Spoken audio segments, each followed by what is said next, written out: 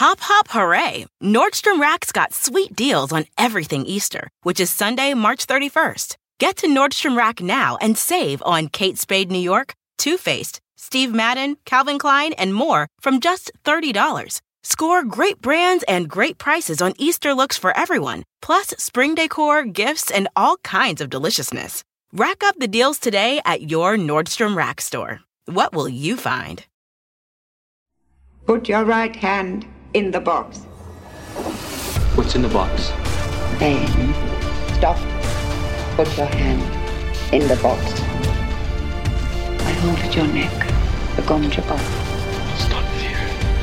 Fear is the mind killer. And fear is the little death that brings total obliteration. I will face my fear. I will make it to pass over me and through me. The Duke will die before these eyes, and he'll know that it is I, Baron Vladimir Harkonnen, who encompasses his doom. The Sleeper awakens. Wow, ladies and gentlemen, we've made it halfway across the universe. We've been traveling in fold space. Oh, it's like that Beatles jukebox movie, Across the Universe. Remember No, how? you disgusting worm. You didn't hold a woman on a blanket while watching that movie? No, it filled me with rage. It made me want to go get a sniper rifle. No, I hate that film.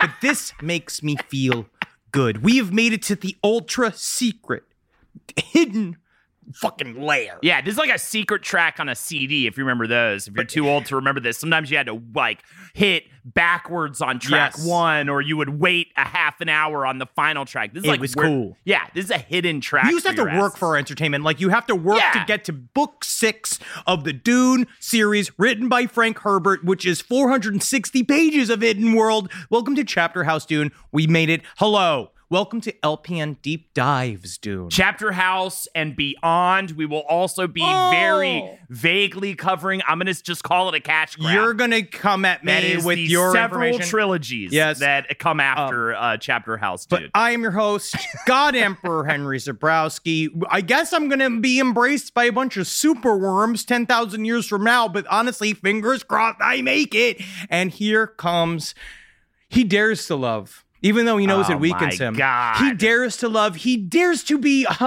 even a bit human and to shirk the rules of the BG. Here comes renegade heretic Reverend Mother Holden McNeely. Yo, what's up? Reverend Mother Holden up in the fucking stupid ass bitch. It's nice to have that energy to start with, because in Chapter House, the BG become rude Duners again. Yes. What I will say, I'm not going to go through the plot of Chapter House.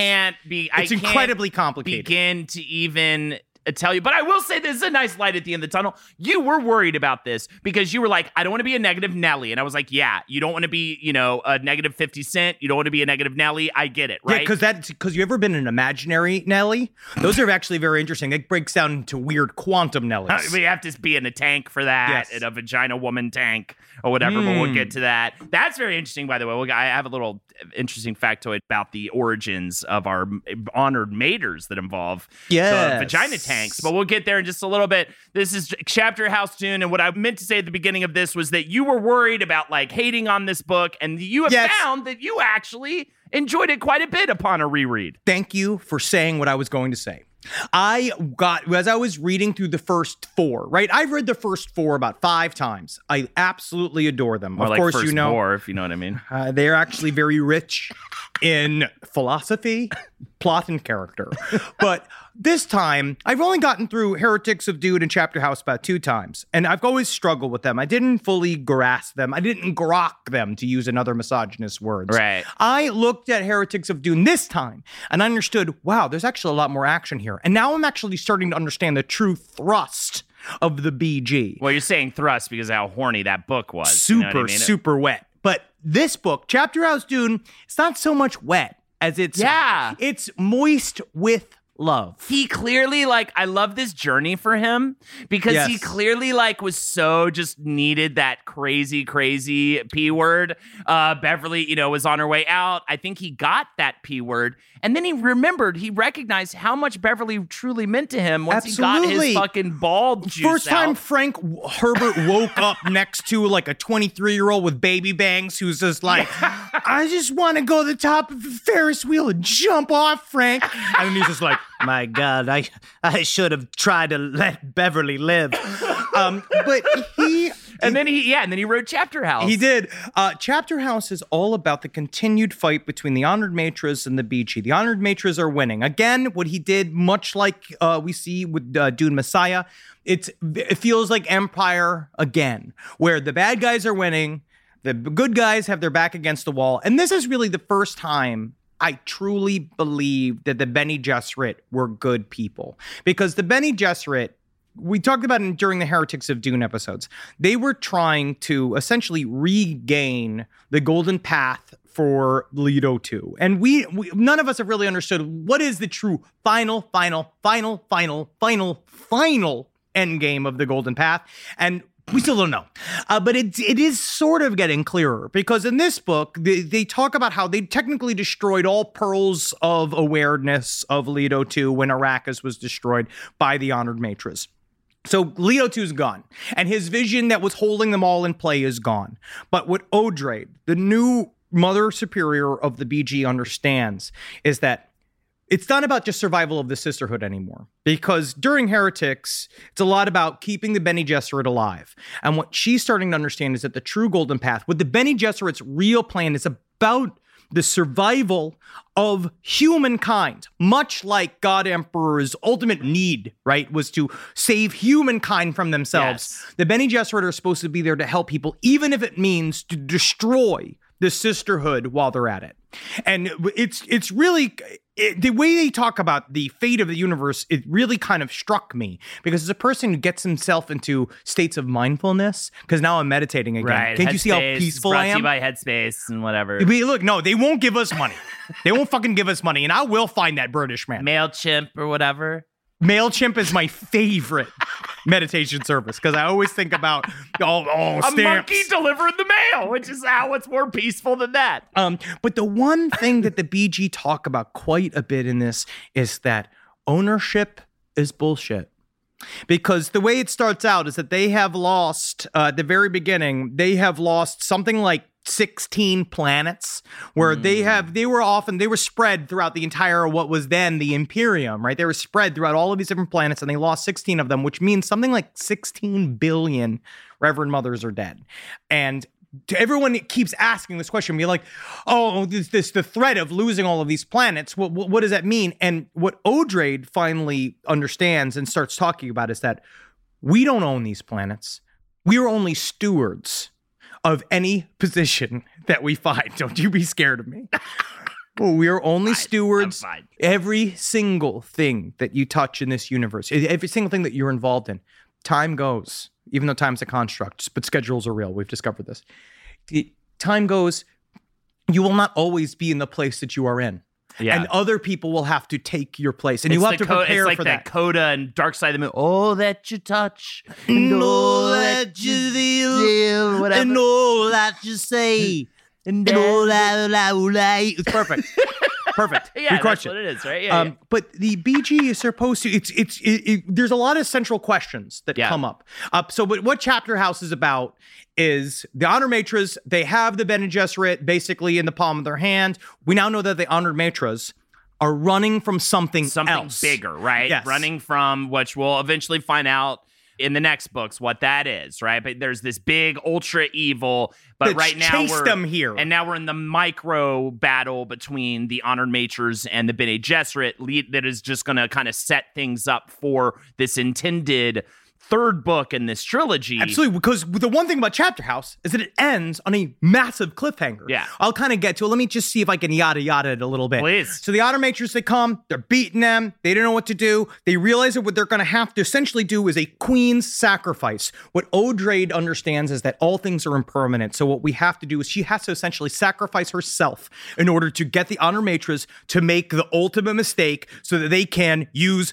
a baby Miles Tegg, who I forgot the entire ending sequence. So Miles Tegg is brought back as a Gola.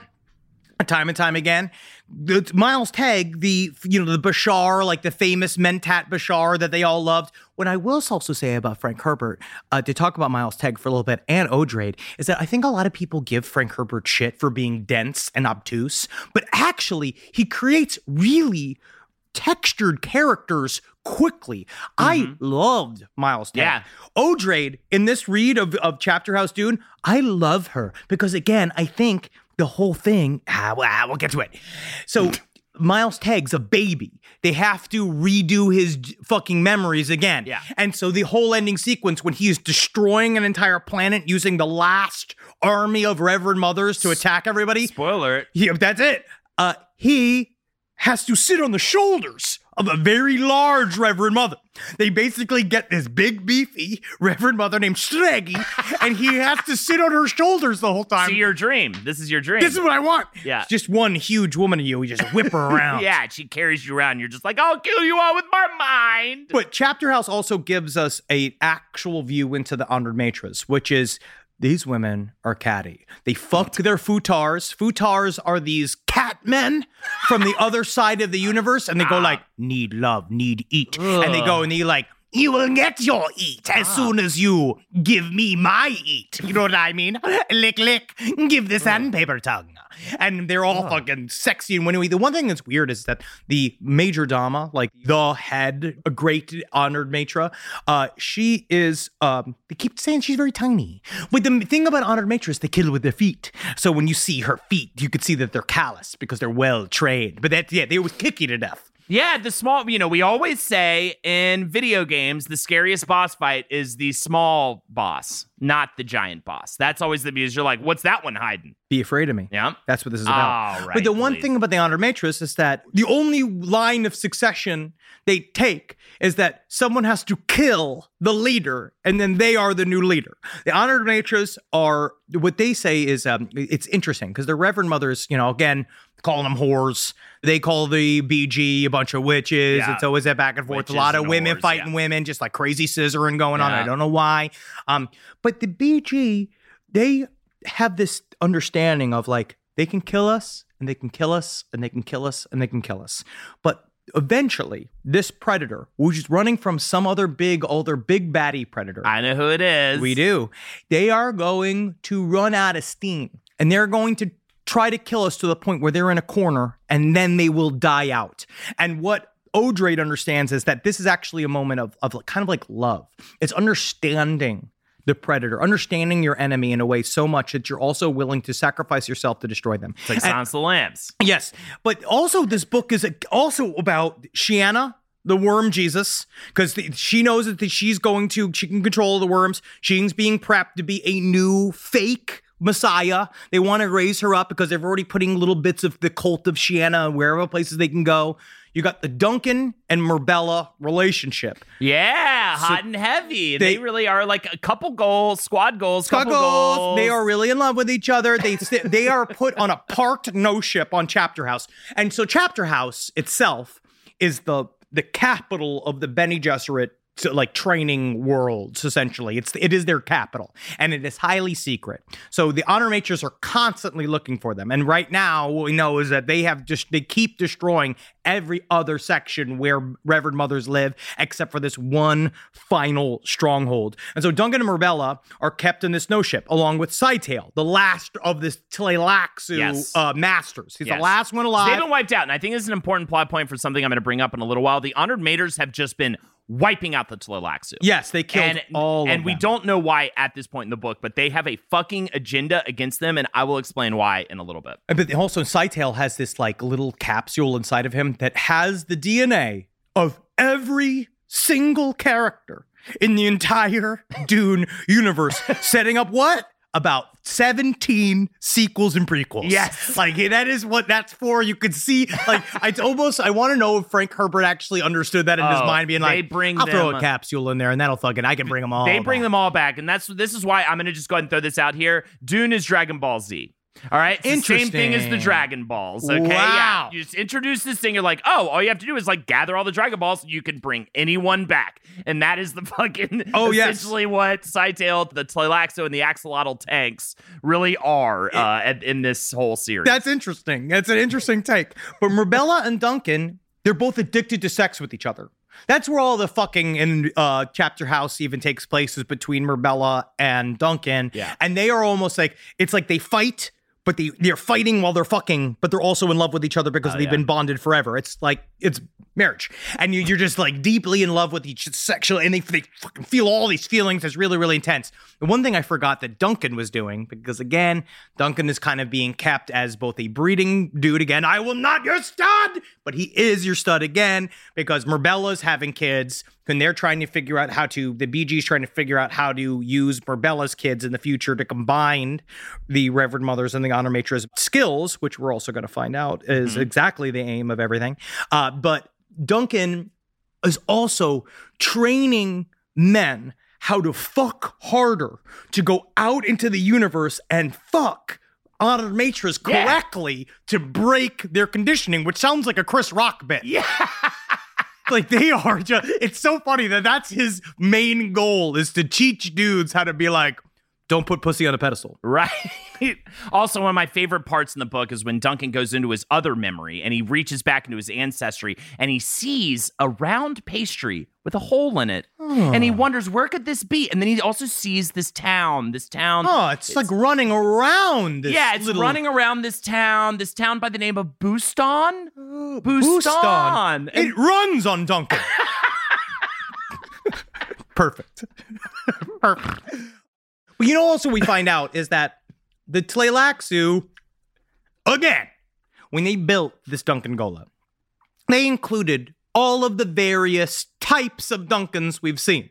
The original Duncan, the Mentat Gola Duncan, the first one, has bits of that DNA has been put in him. The one that was constantly engineered and tinkered with over 3,500 years with Leto, and then their own personal mix of Duncan DNA. And what that has accidentally done is created what, Holden? Dragon Cataract. Man. No, another Quitsack Cataract, which is another person who could look back. So I don't accidentally, like your mental tests. you just need to understand that every single thing that is said at the very beginning of Dune is coming back again and again and again. So the Quitsack Cataract is back because Duncan could look into his other memories. Sure. He can actually, which is, they didn't think he would be able to do. The Tleilaxu, Scytale on the ship is like, they don't understand this wonderful trick we've done. Meanwhile, of course the BG understand. Because the BG understand fucking every single thing already, because they could tell by the little eye twitch that goes on, and then they're going like, he's doubting himself. And you're like, how do you know? And so, yada, yada, yada. They got to figure out what to do with Scytale and Duncan and Murbella. Meanwhile, they know for a fact that they're about to be absolutely smashed into pieces by the Honored Matras. So they do one final gamble. They reawaken Miles Tegg's a little boy dreams. He comes back. Little boy's dream. He comes back. Miles Tegg is back. He illustrates this huge fight. Meanwhile, the Honored Matras have this very secret weapon that only exists where they're from, right? This kind of thing with their battery for the weapon only exists. What so is they can only secret weapon? They don't describe it. I don't even think they get to it late. Maybe they I'm wrong. shoot Somebody it at hit the me up very and Tell end. me how I'm wrong, but yes. I don't even know if this is ever explained. So this is like such.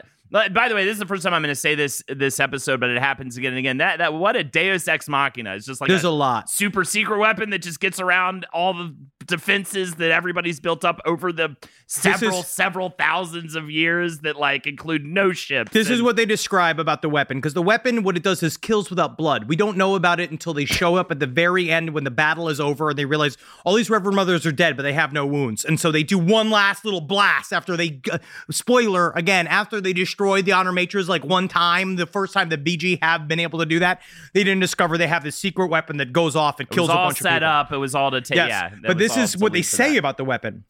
Logno, those Ixtians he spoke with today, what do they say of the weapon? They do not understand its function, Dama. I did not tell them what it was. Of course not! Will you suggest again that the weapon and charge be united? Are you sneering at me, Logno? Dama, I would never do such a thing. I hope not. Logno understood that they both considered the same problem. Only 300 units of the weapon survived the disaster. Each could be used only once, provided the council, which held the charge, agreed to arm them. Who's the council? Don't know.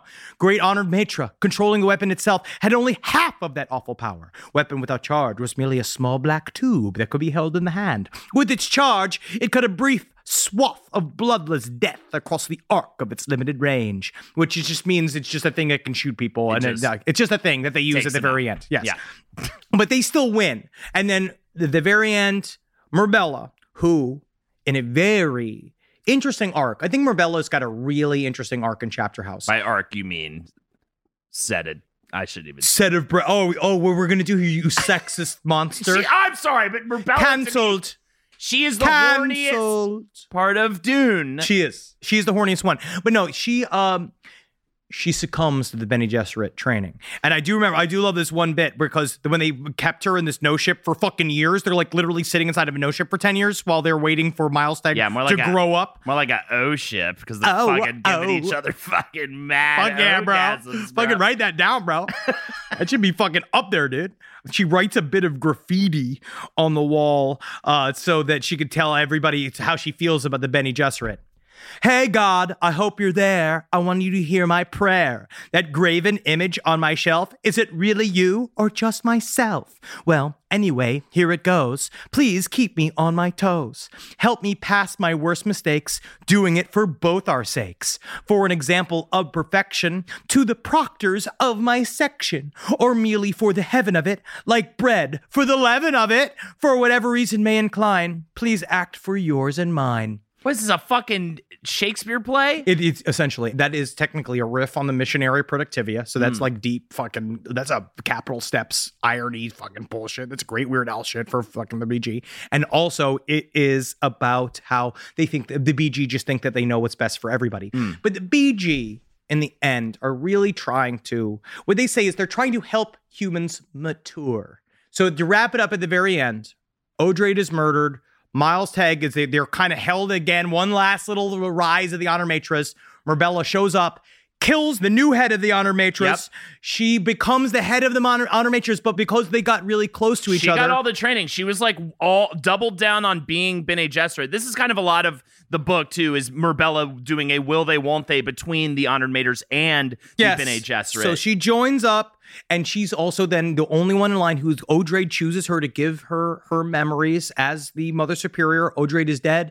Murbella becomes both the Mother Superior of the BG and the great big old boss of the Honored Matrix. Bringing them together. Which again shows it's about love and communion. And because Odrade had this idea, she understood that whatever it was that was chasing them is going to arrive here eventually. And just like Logno, who killed the first Dama, who killed the original head of the Honor Matrix. Logno? Her name's Logno. It's a family name. I love this book because it's like Logno killed Jonathan, who spoke to Lelor, who had sex with Brandon. And you're like, why? What? This book has the most sci-fi names of all of the books. Yeah. I think that this is really him and his most sci-fi. But Logno essentially said this to Odrade right before Odrade ended up getting murdered by her. Like, you're a weapon that I cannot lose. She uses the Baron Harkonnen, you're a weapon I need, because they also sort of understood that the BG and the Honor Matrix have to come together to fight whatever the fuck it is that's out there that's coming for them.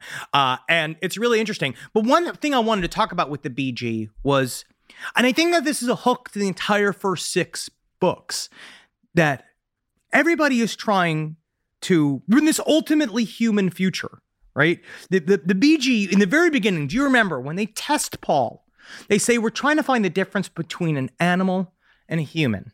A human can make a choice to stay in the trap if they know that there's something to be gotten from the trap, or there's like they know that they can make a choice, or if they know that they can withstand it, that it won't kill them. Yes, too. Yeah. But the BG this whole time, then still they want to deny human emotion.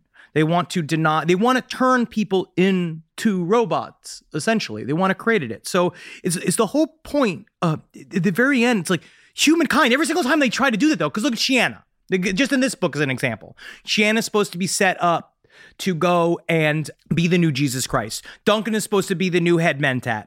Rebella is supposed to be giving babies to the BG in order for them to experiment on them to try to figure out what's the differences between Honor Matras and the BG.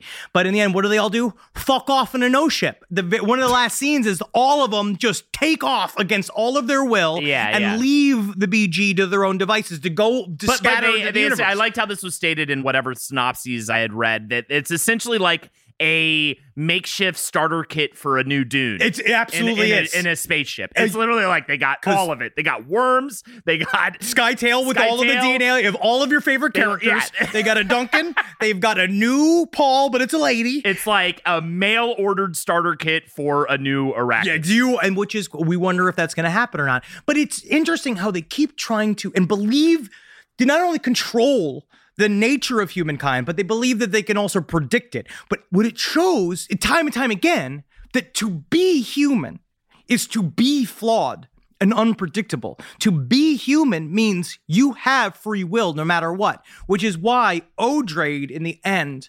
represents the BG 2.0, which is this, she understands we have to embrace the spontaneity of humankind, which is also what Leto 2 understood. Yes. With that humans long to be free, which is why I held them in stasis and so long. I said I literally just became God Emperor for a second.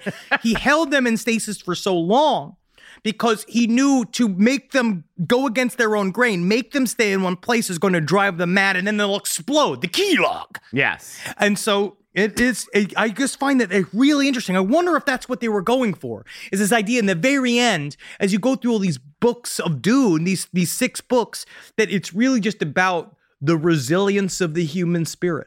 Let me read you this. This is a perfect segue into this quote that I pulled. It's literally just from some dude on the internet named Ethan. Cool, Ethan. What's going on, bro? What's up, bro? And this was kind of the way he summed it up, because he was essentially championing this book. And this is what he used to explain it. And I wanted to read this to you, Henry, and then ask you, do you agree with this, or what your response is? Darby Odrade is one of my favorite characters in the Dune series because I think she understands the importance of rediscovering humanity in the wild expansion and remembering the meaning of the smaller things in life. It's why she fights the power-mad, humorless, honored maters. It's why she occasionally indulges in delicious meals and takes walks in the orchards just for fun. Because they hate that about her. They can't stand it. Because also, they always said that she was too frivolous and too emotional and she allowed affection.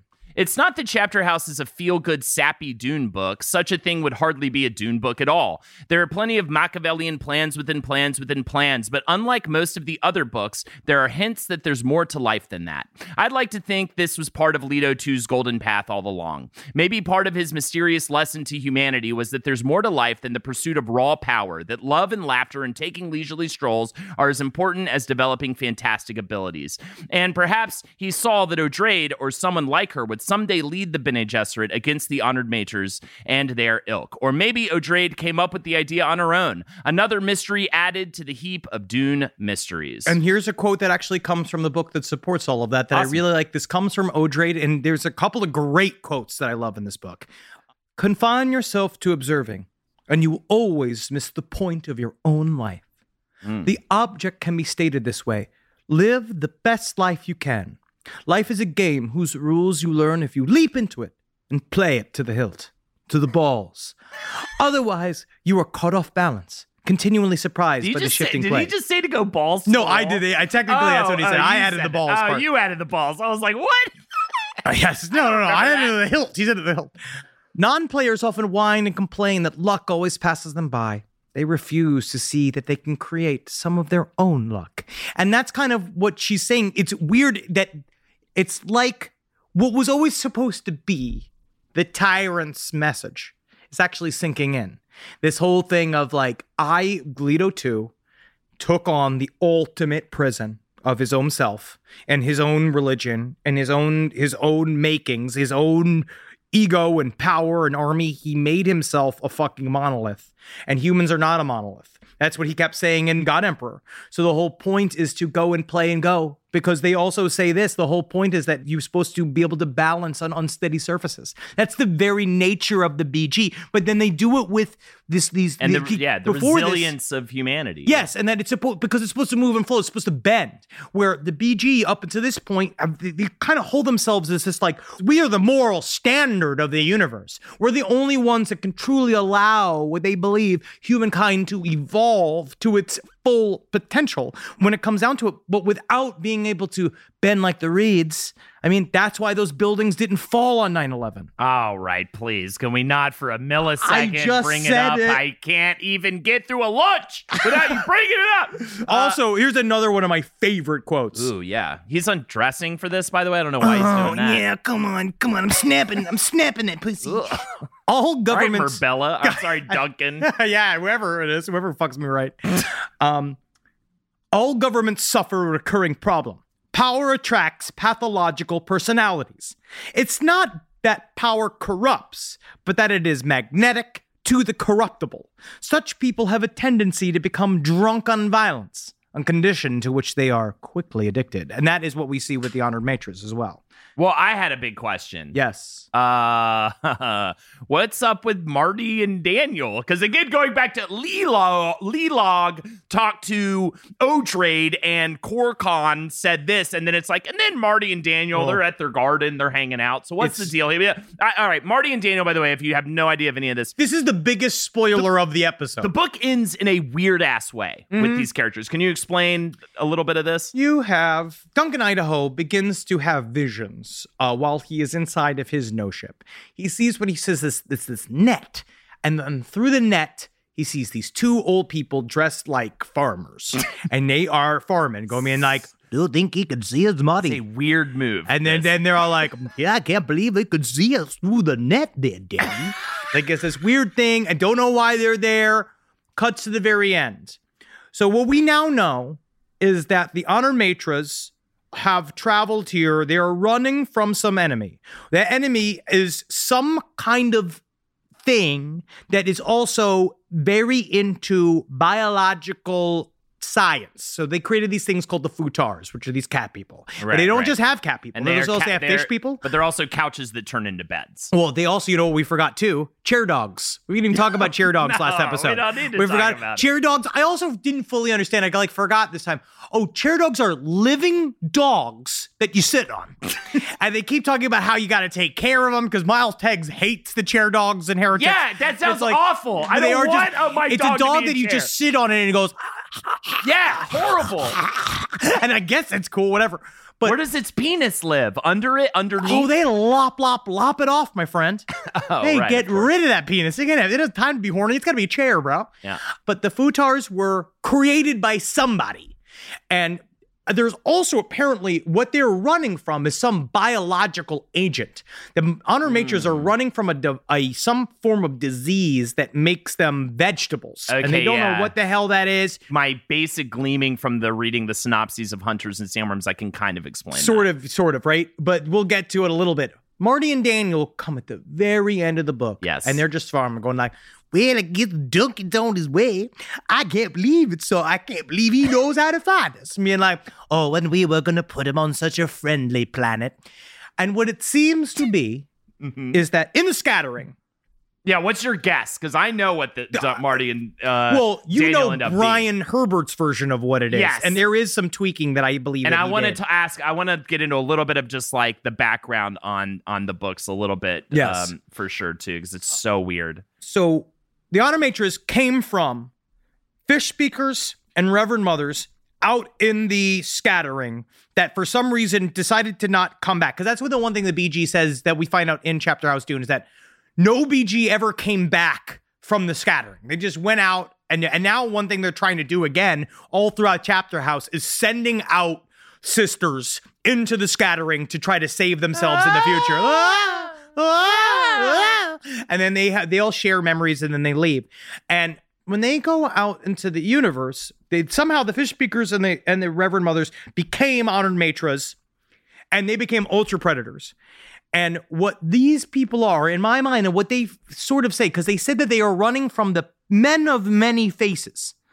What Marty and Daniel are face dancers, that are no longer controlled by masters. They have gained total sentience and can also reproduce.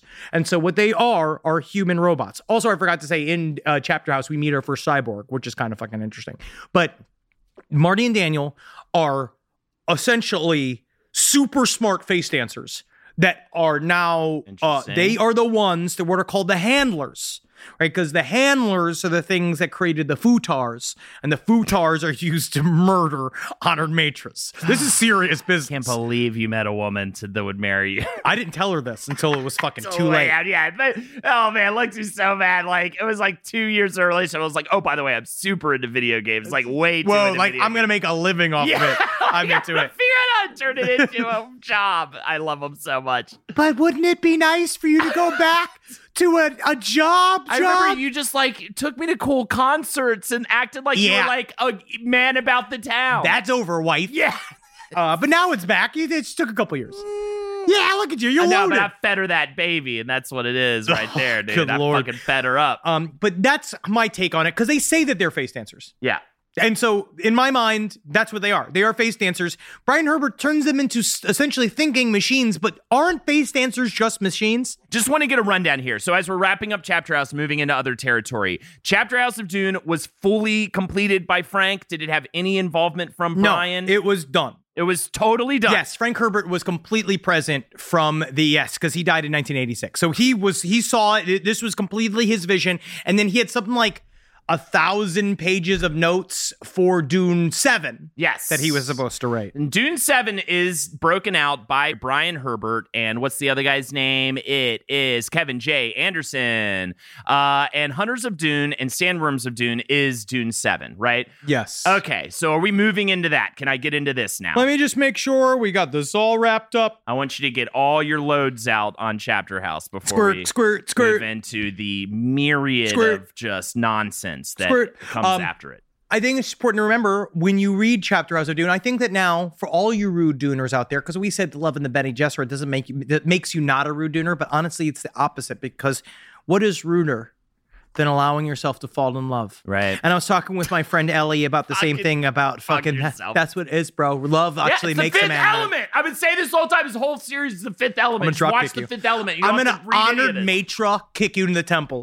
But I'm talking to my friend Ellie, and basically what we also find out too is that Odrade is a direct descendant of Jessica, which is what we're talking about. This whole thing started with allowing yourself to fall in love. And yes, did it create the tyrant? But also in the end, the tyrant in the very, very end taught us the lesson that we were all supposed to know, which is this another quote that I absolutely love from this book, which I think is important for all of us.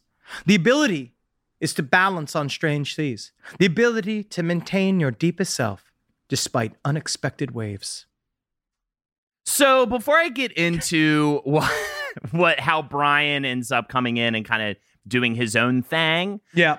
But so now I haven't read any of the prequels. Right. And I'm going to blow your mind. I'm about to blow your mind with and some I am knowledge. not anti any of it. I would love to read them honestly, and I feel like I will do it now, but for the health of my family, I'm going to back off for a little bit from Dune and then come back. And it does seem like at least Hunters, I feel like Sandworms is maybe a little more readable, but Hunters just really seems like a labyrinthine kind of setup of a house of cards that they knock down. And Chapter House is the one thing about Chapter House is that the plot is so much fun, but there is the sections when they talk about the Bene Gesserit's concept of democracy is a makes my eyeballs fall out. Yeah, it's like watching Spielberg's Lincoln on repeat. Yes. You're just like, ugh. Like, I understand. Stop? I'm in school. I am just being yelled at by a libertarian for 20 pages. You got democracy. When you pass a bill, it becomes a law. Kill me! So what do you think? I guess I wanted to ask you before I get into what Brian does. The way you're describing Chapter House makes it feel very final, right? When we know there was another The thing book. is that it's got a crazy cliffhanger because they all leave, but you know, the Bene Gesserit and everything's different. Yeah. The message of like humans, resolution to survive or amazing resilience rather, and then also, you know, love conquering all, right? It feels very like a final message before his death, right? What do you think do you think he was going to take Dune 7? Like, what do you think he was going to end on? Do you think that was the message at the end, that he was just going to close it all out with that? Well, because of the fractal nature of Dune in the first 3 books, is that I thought that he might try to do what we said, which is exactly what you said, is that essentially we left with a full, complete your own Dune spaceship package. I thought he was going to Dark Tower it. Yes, and that by the time we got to the end, we'd see like a Dune planet being filled with sandworms, and Chiana is there. Right. That's kind of what I thought would happen. Right. And then they were like, but this time, no jihad. We're gonna figure it out. Yeah. Okay, cool. I think that's maybe not the craziest thing. And yes, I think in both books they're searching for their Arrakis, like pretty much the whole time. Yeah, that's cool. Yeah. So here we go. This is what I have. So it was supposed to be one book, but he made it into 2 books. This is my overall takeaway. The first book is a way too complicated, way too up its own ass, like very, very difficult. Heady. I don't mean to be disrespectful with the up its own ass, but just very, very probably too complicated setup for the next book. I think it could have been simplified into one book. I think they just sometimes get lost in the weeds. In the setup. I know what we're like too, honestly, because Chapter House also made me realize like what a good writer Frank Herbert is.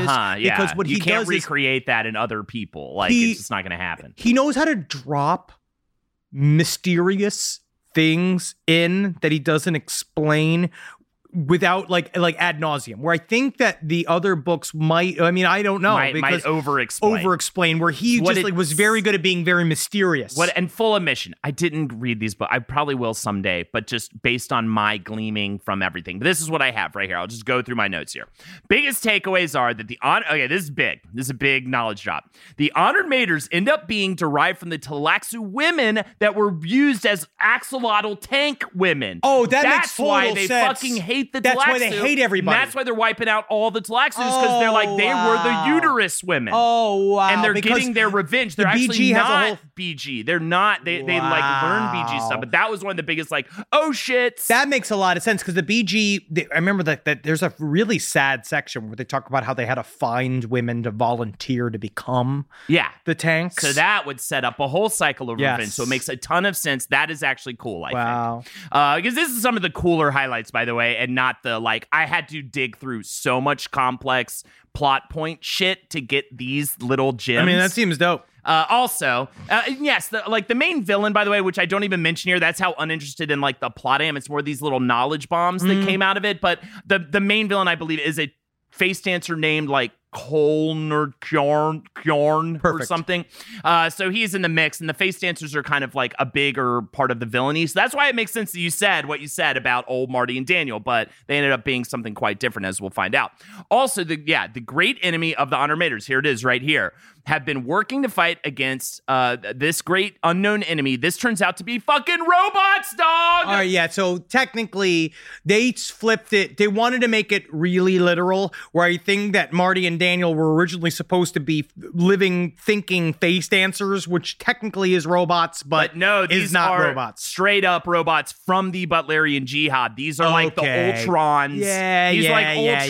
That makes sense though. At the same time, right? And that's who Marty and Daniel are. Their real names are Omnius and Erasmus, and they're coming for you, bro. Whatever, bro. I love my computers. Fucking, I welcome our computer overlords. Also, there's a mysterious oracle of time at the beginning of the book that kind of tells them some information. Whoa. That is a fucking dwarf mathematician named Norma Sinva, Whoa, cool. who was an important character back in the time of the Butlerian Jihad. And they're like, how is he still in the mix, brah? We don't even fucking know. I can't even tell you because I didn't read the books. I have to read the rest of the book. I want to read the Butlerian Jihad books, though. They honestly. also Gola up Paul, of course, and why not? You gotta bring Paul back. In the name of, I believe this was the face dancers doing, but forgive me, this is where. But it's so funny. They make up Paul. They name him Paolo. Oh, nice. He's got a mustache and he's got the poncho on. It's such a funny thing. Is at first I was like, why did they name him Paolo? They definitely did that for a plot reason, and it's very obvious. And not just like arbitrarily named him Paolo. No, it must mean something. Fight him because Paul will fight Paulo in the next and he book. needs to do something to separate the two. Yes, that's it seems like it, which is fucking so funny. It's like, let's name him something different for no reason. Let's name him Paolo. I'm sure I'm gonna get a message from somebody on why they named him Paolo, but come on. Please, honestly, tell us why. But so that's the main thing that happens in Hunters of Dune. You just find all of this shit out. It's a shitload of setup. It's just like, I can see why they did that. All this information. So all of the things I just said to you are like the important facts that you learn through all this plot setup for the next book. So I didn't give you any plot really, right? Yes. And I generally just know there's a ton of shit going on with Golas, with this new sort of Bene Gesserit kind of entity, right? With Merbella. But because there's that's really complicated. Ultra villain that's like they have like ultra face dancers now, and they're all over the place. Well, because that's the one thing I did want to say is that through Heretics and Chapter House, the face dancers can get people's memories by turning into you. So when they turn into you, they can get your memories. So they're like infecting the human race like a virus at this point, that's cool. That's a very interesting idea. Like they're just all up in the human race. We don't even realize how bad it is until the very end when the most Deus Ex Machina shit happens in Sandworms of Doom. All right, the first thing I wrote was in all caps, water worms! See, that's cool as fuck. So they engineer worms to be able to exist in water. If you see the cover of Sandworms of Doom, I was like, what the fuck? Because it was a giant sandworm in like a just massive sea. I actually bet you that he based that upon the theoretical idea, which they think that there might be giant worms that live in the methane oceans on Saturn's moons. Oh. That is like this idea that they have said that they think the one thing that could live there, That's and terrifying. They're the right size, it's the planet's the right size, it's the right distance from the sun, and they think that that's the one thing that could live there, and that what if they're psychic, and what if they're the ones sending the fucking orbs to look at us, bro? Awesome. Fucking yeah, bro. Suck my fucking dick. I I'll think about that the other day, man. Oh, now I'm sad. We ruined our whole relationship. Yeah, I feel dirty, man. Never asked me to do that again, bro. But yeah, man, the worms on Saturn, they're the ones sending the orbs. That's just awesome. To see what our planes are like. I fucking love that. So also these water worms, bro, they got the Ultra Spice, dog. That's right. Dude. I love Mountain Dew Ultra Spice is my favorite. The cinnamon fucking Mountain Dew, dude. So it's just this extra fucking spice. It's like fucking cool. mind-blowing spice. Make you sick, dude. I did think that Thinking Machine Plague was a cool turn. So the biological thing you were talking about before, I believe, is just that obviously, like, that makes sense that a robot would use biological warfare because it wouldn't affect them. Because it wouldn't fuck with them. They're just going to planets and spreading these, like, viruses huge around. Diseases, yeah. Like actual virus, not like the face dancer virus I was referring to before. Like an actual disease. Yes, because the Outer Matrix, that's technically what they're running from is a disease. They're going around and, like, wiping planets out with this disease that obviously wouldn't affect them because they are robots from the Butlerian Jihad. Fucking dope! Waff rejoices as he is consumed by a sandworm. I forget who Waff is, but I just love... Oh, no, because how did he get back? I don't know, but he's back. Whoa, Twilight Waff's back. Oh, everybody's back, by the way. Oh, yeah. I remember it's all babies. This is what we were saying. Yeah, I remember first reading this description, and I realized, like, oh, fuck, it turns into Dune Muppet babies at the very end of this whole thing. Everybody's back. Fucking Leto 2, Paul, Paolo. Paul's back twice. That's fucking Jessica, sweet, though. I'm cool back. with that. But no, Twilight Waff is the former, like, the head of the Tleilaxu who believed that Leto 2 was just a messenger and that there's some hidden creator god behind all of this. So I love the idea of someone being, like, elated to be consumed by a sandworm. And the main thing is because they've been hiding in secret, bro. Yep. They've been deep underground. They thought they were all wiped out, but they were just fucking went deep down. Where? They just went fucking deep. They just went into hibernation. What planet? And I gotta get on. You gotta read it. Yeah. I have to read these books now. You're actually exciting me about this. And then they make Paolo fight Paul to the death, and there's all shenanigans with that. I just think it's amazing. Who wins? I think Paolo, actually might win. What the fuck? Yeah. Holy shit, Leto 2 Superworm. That's right. 7 worms suck. Leto 2, once he's done doing his thing, he's like, I'm into this. He's like, I have to go back to the dream now. 7 worms come out of the desert, wrap him up in a giant superworm. I'm going to read all of this. And then goes back down into the desert for an unknown amount of time or whatever, right? We don't even know. He's just done. He's over. And then this ridiculous Deus Ex Machina thing happens. Erasmus... At the very end, I guess he decides to be good or whatever. He ends up just going, like, the face dancers are like, well, now that there's been this big war between the robots and the humans, so they're both kind of weakened by that, right? So in any army situation, when 2 armies are weakened, a third army can be like, I'll fucking take over the whole bullshit now. I do that in Civilization every single time. The whole point is you wait till 2 people are warring, and then what you go is you take the one that's fighting hardest, and then the other dude's all depleted, then you take them. Yeah, exactly. That's what they do. And then, it's fucking sweet, bro. At least they try to do that. And then Erasmus is like, actually, I have a switch in my mind that if I flip it, all the face dancers get wiped out as this like precaution I took. Oh, yeah, dude. And what's interesting is that they get wiped the fuck out all over the place in the most like bullshitty way I think possible. I also think that it is interesting that is the plot of the Infinite Gauntlet series that came out in the 90s with the idea of, because that's what's his plots, Avengers, whatever that movie was. When he does the snap, the Thanos snap, yeah, that's exactly that, which is really interesting. Well, that's why I'm not going to say that he stole that or whatever. It doesn't matter. It's just interesting to have that kind of Deus Ex Machina style, like he ends everything. And it's very un-Dune, I feel like, except for maybe the first book, to have this ultimate bad guy. Chapter House has a. What's nice about the Frank Herbert Dunes is always it's a subtle. big villain in every book. There is, but there's more of a big baddie in Heretics, but it's more about, in Chapter House, you get to know the big baddie. Yeah. So you actually get to know more about them, and you and then the whole purpose of it is to join them all together, because it's the only way we're all going to make it is if we all join as one. And then at the very end, you have a bunch of like denouement going on, but I will just say I wrote, "Aw, Jessica and Leto 1 get back together again." Spoiler. In parentheses though, but he's in a tank and he's 10, so it's weird.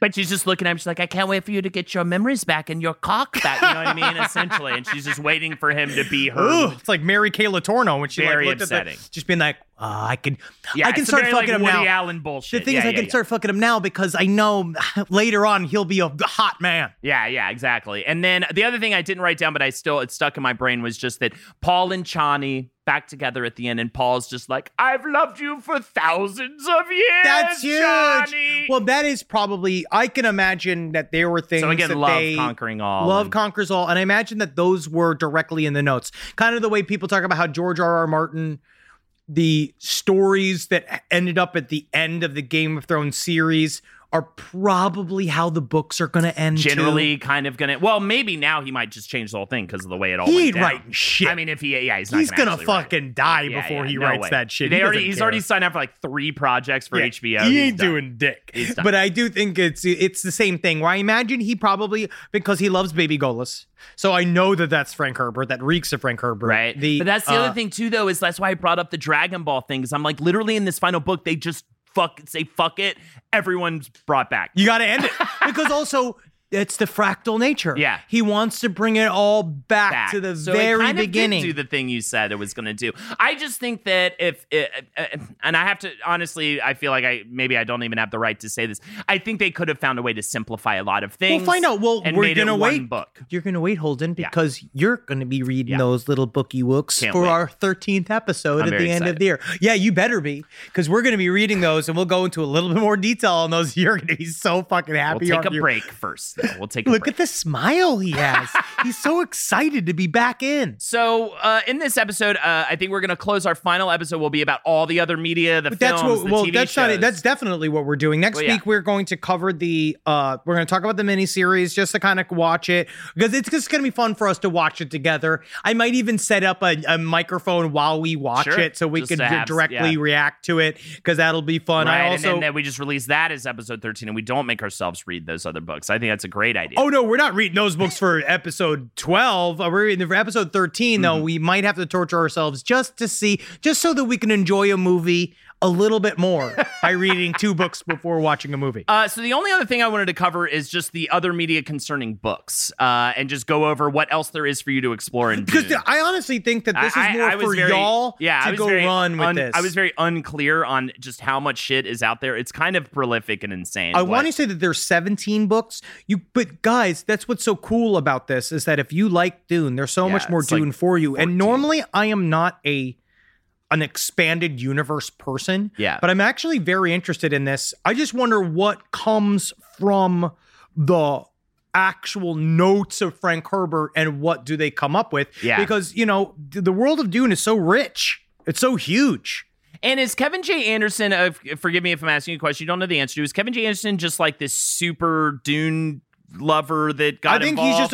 he's just Brian Herbert's writing partner. I Okay. think that Brian Herbert was trying to get into the author shit, and Kevin J. Anderson was more experienced and helped him write books. Got it. Because writing books, apparently, is very difficult. So difficult, as evidenced by the difference between what Herbert did and what Frank did and what Brian did. All right, so here we go. These are the other books. If you needed more, it's all prequel stuff. Everything, it's nothing after the events of what I just talked about. It's all before. Here we go. Prelude to So this Dune. is all prequel. All prequels, I believe. Yes, these is all prequels, but some of it exists like in between books in the series. So, but it's All right, still referred, that actually would be pretty sweet. it's I'd still read some of the referred between to- ones. It's referred to as a prequel, though. Even those books. So the first one is the Prelude to Dune trilogy. This includes Dune House Atreides, Dune House Harkonnen, and Dune House Carino. And this just gives you the backstory of a lot of characters 4 decades before the events of the first book, exploring the 3 royal houses. All right, I'll read. I'm definitely. That sounds very interesting. That's all just the lead up of how The they Legends got of Dune to- one with the prequel trilogy. This takes place over 10,000 years before the Right. first book, which I think that's sweet. And then Yes. you can really get into This the is the- Butlerian By Jihad. the way, this is the Clone Wars. Yeah, with Yes. the Butlerian Jihad, Yes,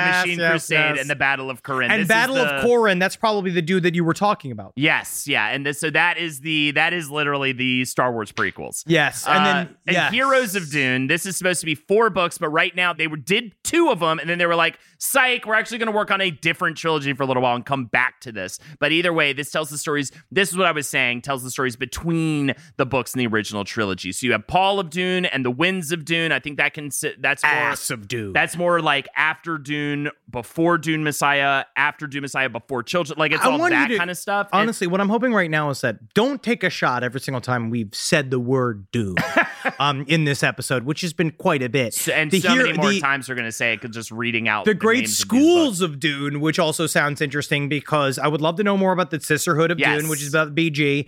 I actually have read chunks of Mentats of Dune, which is fascinating to go into the history of Mentats because it was started by a thinking machine. And then which is really navigators interesting. will probably be space guild, Yeah. right? And it's just all the doing a different lot of that, a lot of factions twitchings. after the Butlerian Jihad. So Yes. after we get these Star Wars prequels with the Legends of Dune, we then move into Great Schools of Dune, and we just see how essentially like how they came out of the Butlerian Jihad and then how they built themselves up from that point to kind of where we get. Cool, okay. And then you have the Caladan trilogy, and that is That sounds like the sleepiest one. Yeah, that is because Caladan is the one where it's like, oh, it's too nice here to be entertaining. Yeah, it's I'm really, excited. It's Leto 1's story more so, and how he came into That's my prominence boy, though. in the eyes of the Emperor. It's like how he got into the Emperor's pocket, how he like proved himself. To Oh get to yeah, the point. how he was the fucking coolest, Yeah. fucking straight up lone dolger. in the world. Also from Heroes of Dune, that other I was saying exists in between the books. There are 2 more books expected that I think you might be curious about at the very least: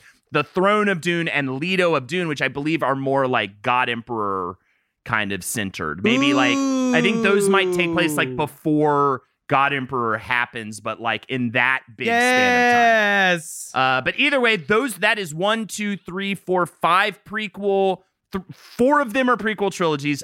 1 of them is a prequel tetralogy because there's supposed to be 4 of them. I'm excited. I'll read some of these. It's ridiculous. I can't. I thought it was a prequel trilogy, maybe 2. No, dude. This is absurd. This amount of work is so crazy. And I mean, I don't know. I didn't see a ton of like super favorable reviews. No, but I'm gonna go through some of this shit. I'm it'll excited. fill in some gaps that might be really interesting. And again, I think it's just great for anybody who loves a universe so much to have be in it for a forever. like if you really want to stay in it, Because there's so much stuff. You know, honestly, because this whole series was just supposed to cover a little bit of just Frank Herbert's Dune, and I'm just glad that we got to spend as much time with old Frankie as we've gotten. For sure. Also, shout outs to the graphic novels. I've heard they're fantastic. I've checked out a little bit of them. They look awesome. The art looks great. There's a 3-part graphic novel adaptation of Dune on the way. I believe the first part is already out. I think the other 2 are on the way. That is also those Brian graphic Herbert. novels look fucking sweet. That's Brian Herbert and Kevin J. Anderson. Then there's also, I mentioned Dune House Atreides, which was in the first prequel trilogy Prelude to Dune, which will be a 12-issue comic, and there's already 6 issues of that out. And again, yes, and the there art we looks really covered good. that when we did a Patreon interview with Brian Herbert, Awesome. and I'm very excited for those comic Those books. look awesome, and I think that honestly, I kind of wish they would go back and give that treatment to all of these trilogies, because I think that would be a way more enjoyable way to like ingest all of this material. Pitch rather it to, than they will reading. make that. Honestly. will absolutely. So I hope they absolutely keep going, because that was just the first of the first trilogy prequels. So I'm hoping they continue that, because I would way rather. I want to actually check all this stuff out. I think there's probably a bunch of interesting stuff in here. Yes. But I don't think I can read 14 books. Just give up your wife. Give up your whole life. Just reading other dive things. into it. I need to read No, books how dare about you? how to raise a baby, and I'm reading about sandworm.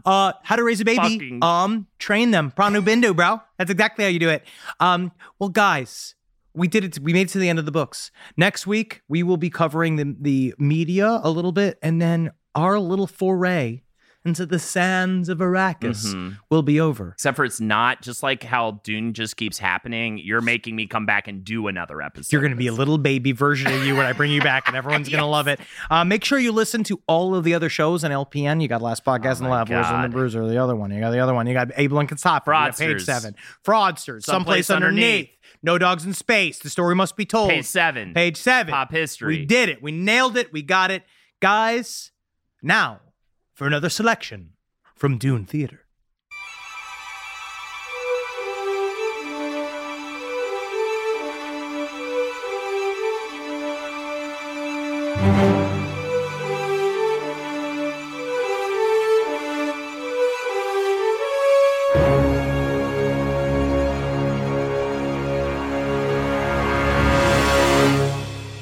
We now join Brian Herbert in his home as he attempts to finish the final novel in the Dune series, Sandworms of Dune. And that's when Paul turns to Chani and says, I love you, Chani. I've loved you for 1,000,000 years, and I'll love you for 1,000,000 more. The end of Dune. Whoa! What's that sound? Oh! Whoa! Oh! Oh! Is that the pizza I ordered? Is the pizza delivery man pleasuring himself outside my house right now? Is that what's happening? Oh, Brian! It's me, your father. Daddy! I missed you so much, Daddy! No. Well, now I'm in heaven. And by heaven, I mean I am in nothing. Are you here to tell me you love me one last time? No.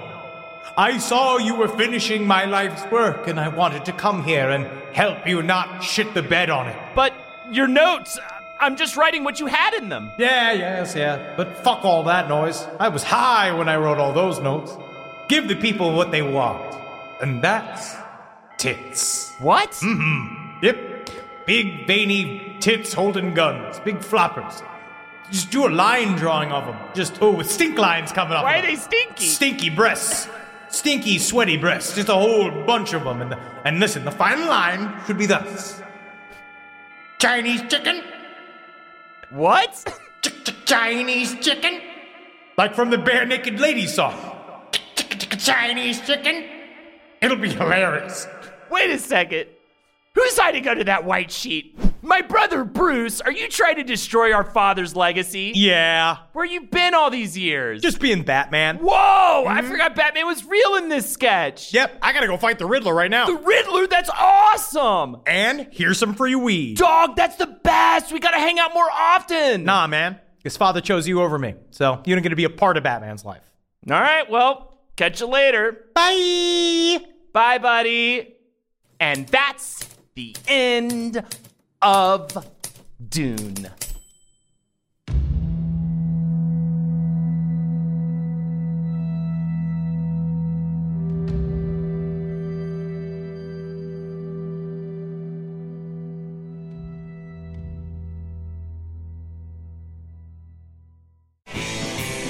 This show is made possible by listeners like you.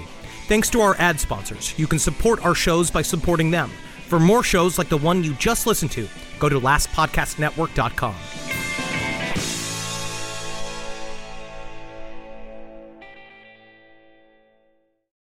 Price drop? Time to shop.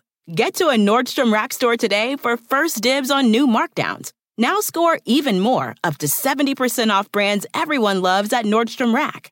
Denim, dresses, sneakers, tops, and more. Plus, get genius deals on jackets, sweaters, and boots for the whole family. Shop your Nordstrom Rack store today and save up to 70% with new markdowns. But hurry, deals this great won't last.